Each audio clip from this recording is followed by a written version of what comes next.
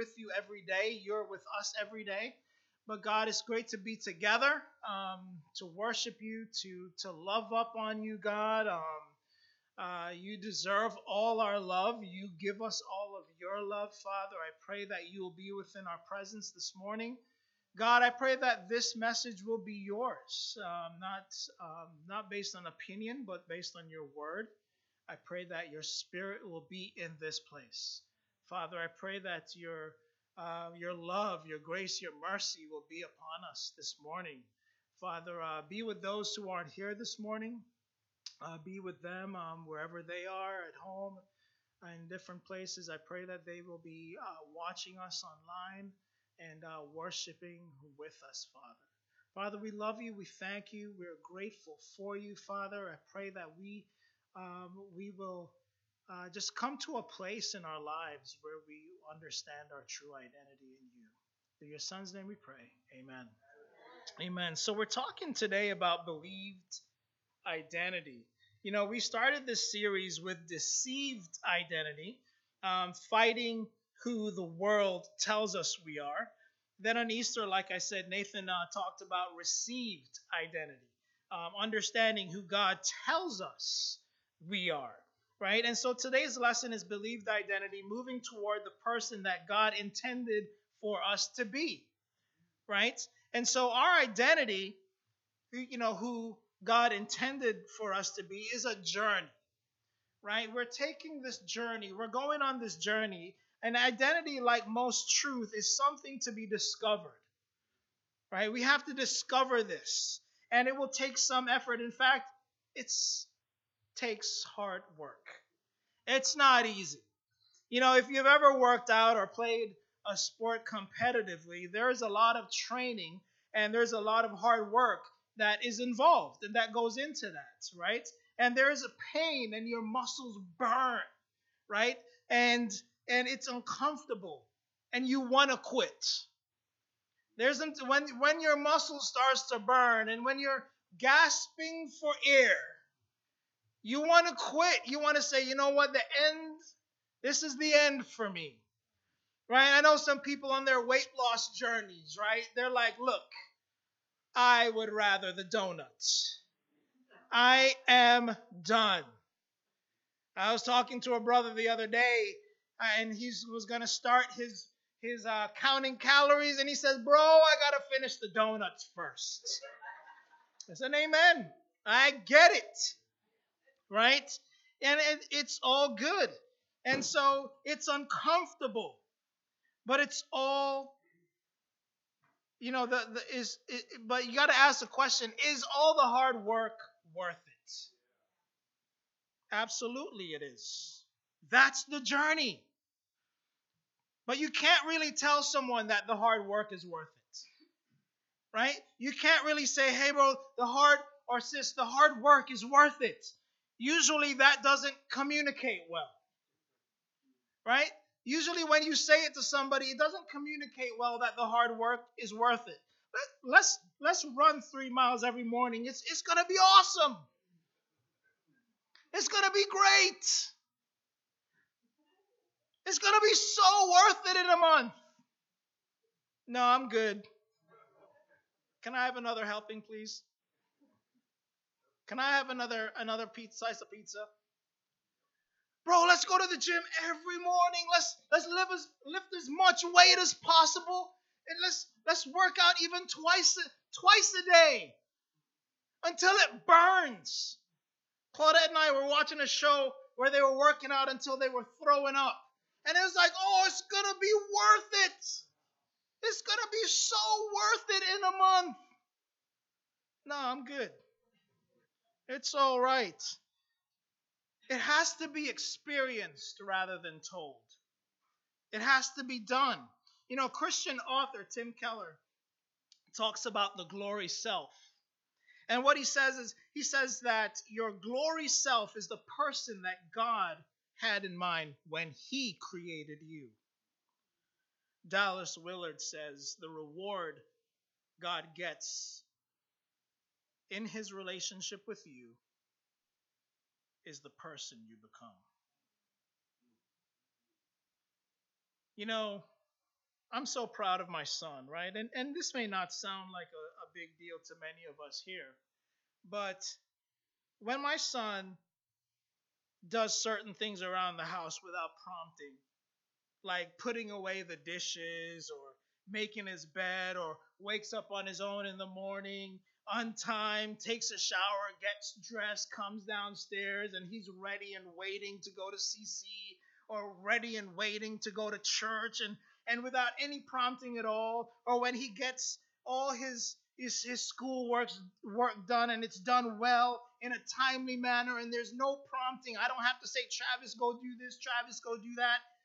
As a parent, I feel a certain joy. I feel a certain reward when I see the person he is becoming along the journey of life. I'm not saying it happens every day. I'm just saying I feel great about that. And this is how God feels when we become who he intended for us to be. Let's look at 2 Corinthians 3, starting in verse 7. Who can we be? It says, now if the ministry that brought death, which was engraved in the letters on stone, came with glory, so that the Israelites could not look steadily at the face of Moses because of its glory, transitory though it was, will not the ministry of the Spirit be even more glorious?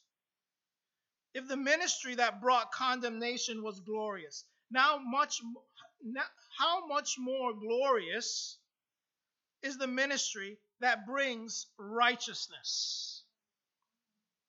For what was glorious has no glory now in comparison with the surpassing glory. And if what was transitory came with glory, how much greater is the glory of that which lasts? This is an interesting passage. I mean, it's somewhat tricky and difficult to understand if you don't understand what happened in Exodus and in the Old Testament, right? But here we have this contrasting covenants, the old versus the new covenant, ministries, right? It's contrasting ministries, law versus spirit. It's contrasting glory. It's contrasting this transitory or fading glory versus a lasting glory. This glory that is fading, it's going away. That the glory that we see in the Old Testament that is going away versus a glory that is lasting forever. The glory that we see in the law, which was written, that was fading, because guess what? We're human beings. And a law is created with somewhat rules, right? And as human beings, the Israelites are just disobedient. And so these rules, it wasn't the law's fault. It was disobedience on the Israelites' fault. And so it was glorious in some ways, but because they were so disobedient, that law, that glory would eventually fade. And then we have this righteousness of Jesus that was a lasting glory. But it also addresses two ways of thinking and our connecting with God. It's a discipleship through legalistic works, or a discipleship through connection to Jesus. And this is what we'll explore most today, this connection to Jesus. The old covenant ministry, like I said, it brought death because of sin. But still, this ministry brought some glory, right? And there is certainly glory through works, but it fades. It's not lasting. Now, I don't want you guys to get mad at me. I know that Dan is back there. Don't get mad at me. But when Tom Brady won the Super Bowl a couple years ago, it was glorious. Right, bro? It was glorious. It was a 31-9 thrashing. But he lost the next year he lost to Matt Stafford and the LA Rams in the playoffs. And there was no glory for him anymore. And he was this year an afterthought. Sorry, Dan. So take that same feeling, Dan, take the same feeling and apply it to works. It is the same with the works that we do. The fact that the Bible says that this ministry brings death. This ministry brings death.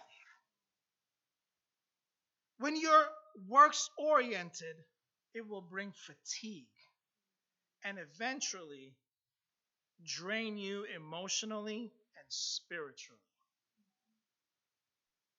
because it's hard to sustain. When you're all about just the work, you're going to be drained. When you're all about what you're just doing, you can't sustain that. And you're going to get tired. So, what should our mindset be? What does it mean to really have a relationship with Jesus? It's certainly not a checklist mindset. It's certainly not a works mindset. A checklist Christianity can bring glory for a short time. That's what they did, quite frankly, in the Old Testament. That faded. It can bring glory for a short time, but it eventually brings death because it shows you who you are not. You didn't pray enough. You didn't share enough. You weren't pure today. You weren't honest. And when you inevitably fail, it brings shame, guilt, and fear. Shame that you're not what you could be. Guilt about your sin, and fear. Fear about your failure. I don't want a checklist Christianity. Our teens don't want a checklist Christianity. Our friends don't want and are not inspired by a checklist Christianity. Our friends we invite to church are not going to be inspired by a checklist Christianity. So what's the answer? What's the answer to rejecting this thinking and transforming to whom God has intended for you to become? 2 Corinthians 3:12-18, it says, "Therefore, since we have such a hope, we are very bold. We are not like Moses, who would put a veil over his face to prevent the Israelites from seeing the end of what was passing away. But their minds were made dull.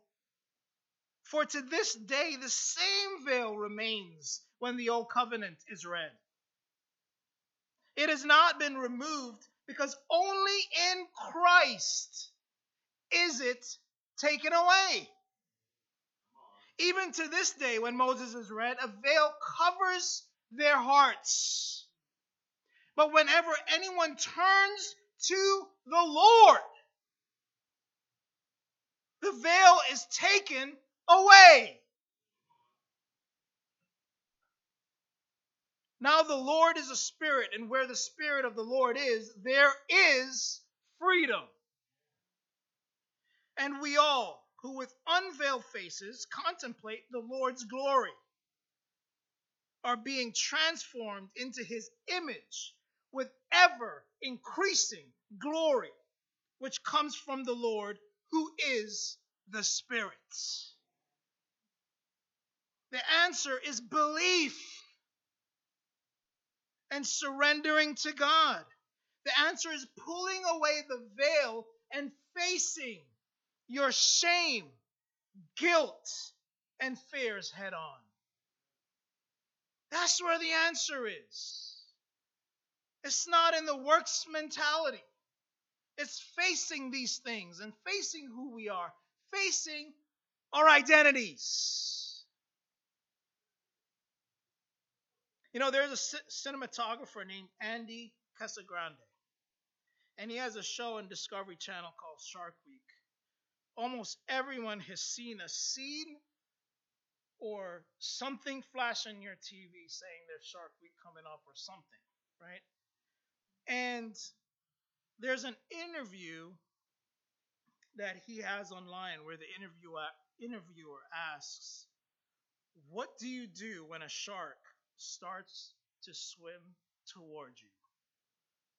What a question. His answer is counterintuitive, though. He says that he starts to swim toward the shark. Somehow this activates a defense mechanism in the shark's brain where the shark says to itself, "This is not how prey behaves." And the shark backs down. The shark is used to prey swimming away and fleeing. But when you swim toward the shark, it negates the threat. I'm not going to try this, and I don't suggest you do either. But here's the actual quote from the article. He says, "You can't swim away immediately because you're acting like prey, and they're like, 'Oh, cool. That's something I'm going to eat.' The best thing that I've found to do sounds counterintuitive, but you swim right at them. You always keep eye contact, and you swim directly at the shark. And that seems to trigger a defense mechanism." Now, they're like, "Wait a second. Everything in the ocean swims away from me aside from orcas, which are known to occasionally kill white sharks. Everyone says punch a shark in the nose. The problem with that is that water refracts and magnifies things. So if you go to punch a shark in the nose and you think its nose is right here, it's not. It's back here. And as you follow through, your hand goes straight in its mouth. Their eyes and their gills are the most sensitive things. But the reality is, if you don't act like prey, they won't treat you like prey. You don't want to swim away while they're watching you. As they swim away, you swim away. And try to get back on the boat, open up a Red Bull, and say, "Oh, that was fun," and downplay it. You know, shame, guilt, and fear are the same. They're the same. They're used to terrorizing us and making us flee. But to face God with unveiled faces means we swim toward the shark. Authentic connection with God. Just as you are, bring your shame, your guilt, and your fear and move towards God. It's been said that the strongest act of will is to surrender to God. That's the strongest act of will. Weakness means that we run from God. We need strong men and women in this church who will swim toward the shark and surrender our will to God. Surrender to God. Stop choosing money, the hope of a girlfriend, the hope of a boyfriend, family, vanity over God. This glory will fade. God takes full responsibility for the person that is fully committed to him. That's a quote from Charles Stanley. God takes full responsibility for the person that is fully committed to him. 2 Corinthians 4, we're jumping down to verse 13. It is written, I believed, therefore I have spoken. Since we have that same spirit of faith, we also believe, and therefore, what do? We speak because we know that the one who raised the Lord Jesus from the dead will also raise us with Jesus and present us with you to himself.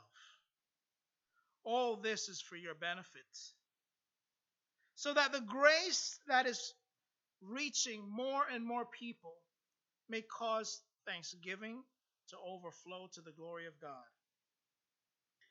If you believe, you will behave a certain way.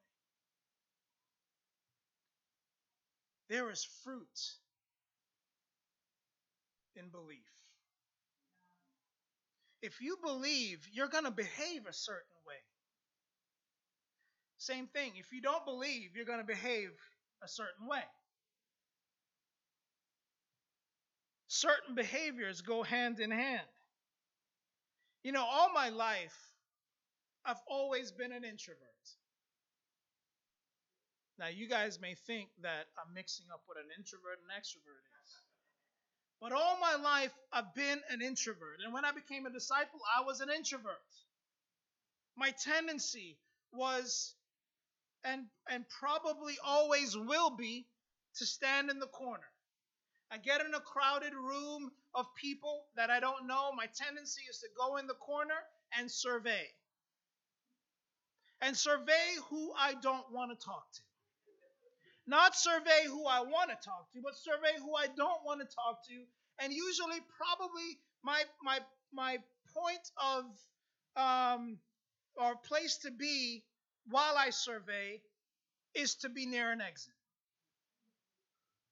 That's me.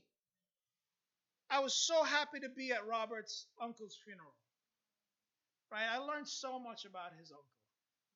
It was great being there. But my place when I went to the funeral was in the back. I'm an introvert. There was an exit right there. That's just me. That's who I am.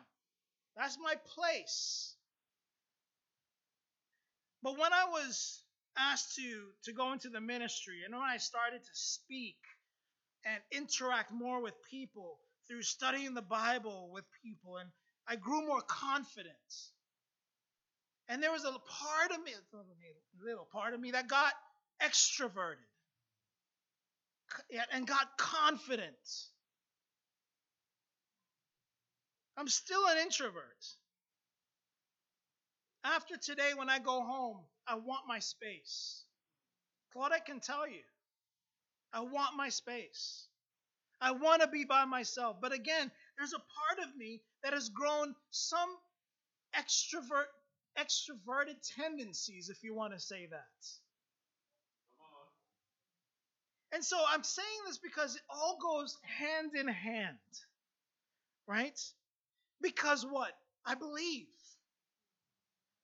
Not only do I believe in God, I believe in Jesus Christ, but I believe I can do it, and I believe I need to be doing this. And it takes a whole lot out of me to do this. It saps my energy because this is contrary to who I am. But with God and the Holy Spirit, I can do this. When I get in front of people, somebody asked me, I think it was last week, I think it was Nathan who asked me if I'm nervous when I speak in front of a crowd. I say, yes, I am, because this is not me. Last Sunday, when I got in front of all those people at marriage retreat, I told them, I said, look, this is overwhelming. Because this is not who I am. That's why I'm so glad my Sabbath is on a Monday. after today. Because I need to chill and I need my time. Because this is not me, guys. But belief and what we do go hand in hand. If you believe, you will speak. But the Bible also says that the guilty people tend to be avoided. Have you ever approached someone unexpectedly and they're like, "It wasn't me. I didn't do it." Like you just walk up and they're like, "Oh, I didn't do it." And you're like, "Dude, what is wrong with you? Like what happened?" And they're like, "Oh, nothing." Right? The guilty always flee, man. Like you can watch these videos on YouTube with the little kids, and the parent comes to them with a half-eaten cupcake, and they're like, they got cupcake all over their face, and they're like, "Oh, it wasn't me. I didn't do it." Right? The guilty, they always flee. Proverbs 28:1, the wicked flee though no one pursues. But like Paul said, the righteous are as bold as a lion. If you believe, you will speak. If you believe, you will be bold. You know, these behaviors go hand in hand. When I was young, right, like many of you, I believed in Santa, right? Okay. Just making sure. Aaron, I'm sorry, bro. You may want to step outside for a second. Um, and I would wait until it was time to go to sleep, and I would leave food for him. I would also believe in the tooth fairy, right? And I would leave my tooth under my pillow, and the first thing in the morning would go ahead and check under my pillow for money. To believe is to act as if it were true. I believe my wife loves me. I believe my wife ain't gonna kill me. Right? Amen. I believe, right? In and in her trust. I tell her my passwords. I give her my money. I don't have a lot of it, but I give it to her. I share my bed with her.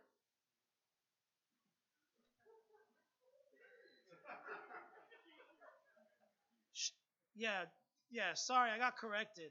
She shares her bed with me. If if you believe, you will speak. If you believe God redeems us and loves us, you will encourage your brother. If you believe God redeems us and loves us, you will encourage your sister. If you believe God redeems us and loves us, you will invite your neighbor. If you believe God redeems us and loves us, you will inspire your children with your faith. If you don't believe, you will run for the hills. 2 Corinthians 4:16 through 18, it says, "Therefore we do not lose heart. Though outwardly we are wasting away, yet inwardly we are being renewed day by day. For your light and momentary troubles are achieving for us an internal glory that far outweighs them all. So we fix our eyes not on what is seen." Come on, y'all.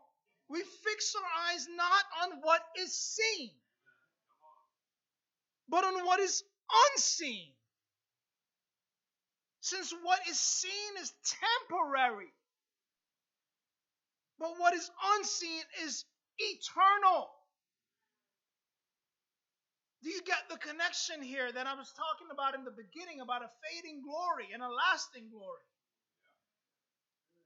What is seen is so fading. What is unseen lasts forever. It is eternal. So what do we fix our eyes on? We fix our eyes on what is unseen. And so lastly, to claim our identity in Christ, we don't lose heart. We don't give up. We fix our eyes on Jesus. Sometimes the journey is long. Do you know what is worse than waiting on the Lord? Wishing you had. You know, Florence Chadwick, in 1952, many of you know her story. She set out to swim off Catalina Island, which was 26 miles across the Pacific Ocean to the mainland California. And she was going to swim from one to the other, 26 miles. And the weather was foggy that day. It was chilly. She could barely see the boats that were accompanying her. And in one of the boats, her mom was there cheering her on. Right? And she swam for 15 hours. 15 hours to go from one to the other. And she swam and she swam and she swam and she says, I'm not going to stop. And her mom is cheering her on. And her mom is like, look, you're almost there. Don't stop. And because of exhaustion, because of physical and emotional exhaustion, she's like, I got to stop. It's so much fog and I can't see. I don't know how close I am. I don't know where I am. Her mom's like, don't stop. Keep going. And she's like, I can't. I can't anymore. Until they lifted her onto the boat and they pulled her onto the boat. She gets on the boat and they take her out of the water. And it wasn't until she was taken out of the water that she had realized she was less than a mile away from shore. After swimming 25 miles. At a news conference the next day, she said, all I could see was the fog. I think if I could have seen the shore, I would have made it. Disciples don't give up. We persevere through a pandemic. We persevere. Through the threat of political and racial divide, we persevere. Through the battle against apathy and indifference, we persevere. Through the battle against entitlement and arrogance, we persevere. Through the battle against false teachers and demagogues, we persevere. Through illness and pain, we persevere. All these things create a fog in front of us where we can't see the shore. We feel like giving up because we can't stay afloat. We must persevere as Florence's mother did and help each other persevere. We have to encourage one another towards the shore. Our highest calling and most important identity is following Jesus Christ. It is fixing our eyes on Jesus. Florence said, if she could have only seen the shore, if she could have only fixed her eyes on shore, she would not have stopped. Are you only seeing the fog? Or are you seeing the shore? Can you only see the light and momentary troubles? Or can you see Jesus? Let me ask you guys that again. Can you? Is your ability limited to only seeing light and momentary troubles?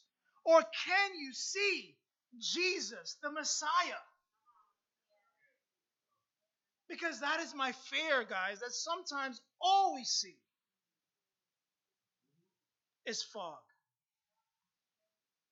All we see is fog. We all have GroupMe.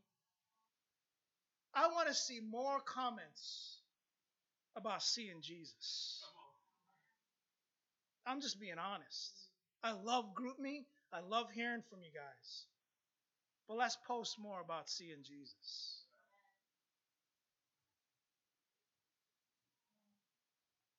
Don't lose heart. There is meaning behind your sacrifice and all the things you go through. There's meaning behind it. You know, Don Giuseppe Girardi, Girardelli, was a 72-year-old Catholic priest in northern Italy. And COVID swept through his town. And eventually, Don Giuseppe got COVID. And he was so beloved by his town people that they took a collection and they got him, they pulled money together and got him a respirator. This was around March of 2020. And he chose to give that respirator to one of the younger men. And Don Giuseppe eventually died from COVID. You know, he gave to that town until his very end. And the person who wrote the article about him said that, that they didn't know him personally, but it was safe to say he didn't make that sacrifice out of self-help or positive thinking, but rather because of the conviction that his sacrifice had meaning. Out of an act of love and hope. He literally gave his life for his friends. John 15:13. Greater love has no one than this, to lay down one's life for one's friends. Does your sacrifice have meaning? Does your life have meaning? Does your identity have meaning? We don't lose hearts because as disciples, we know that our sacrifice has meaning. Let us not be deceived by who the world tells us we are.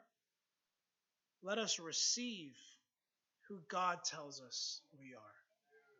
And let us go out and believe we can be and achieve the person God intended for us to be. And to God be the glory. Amen.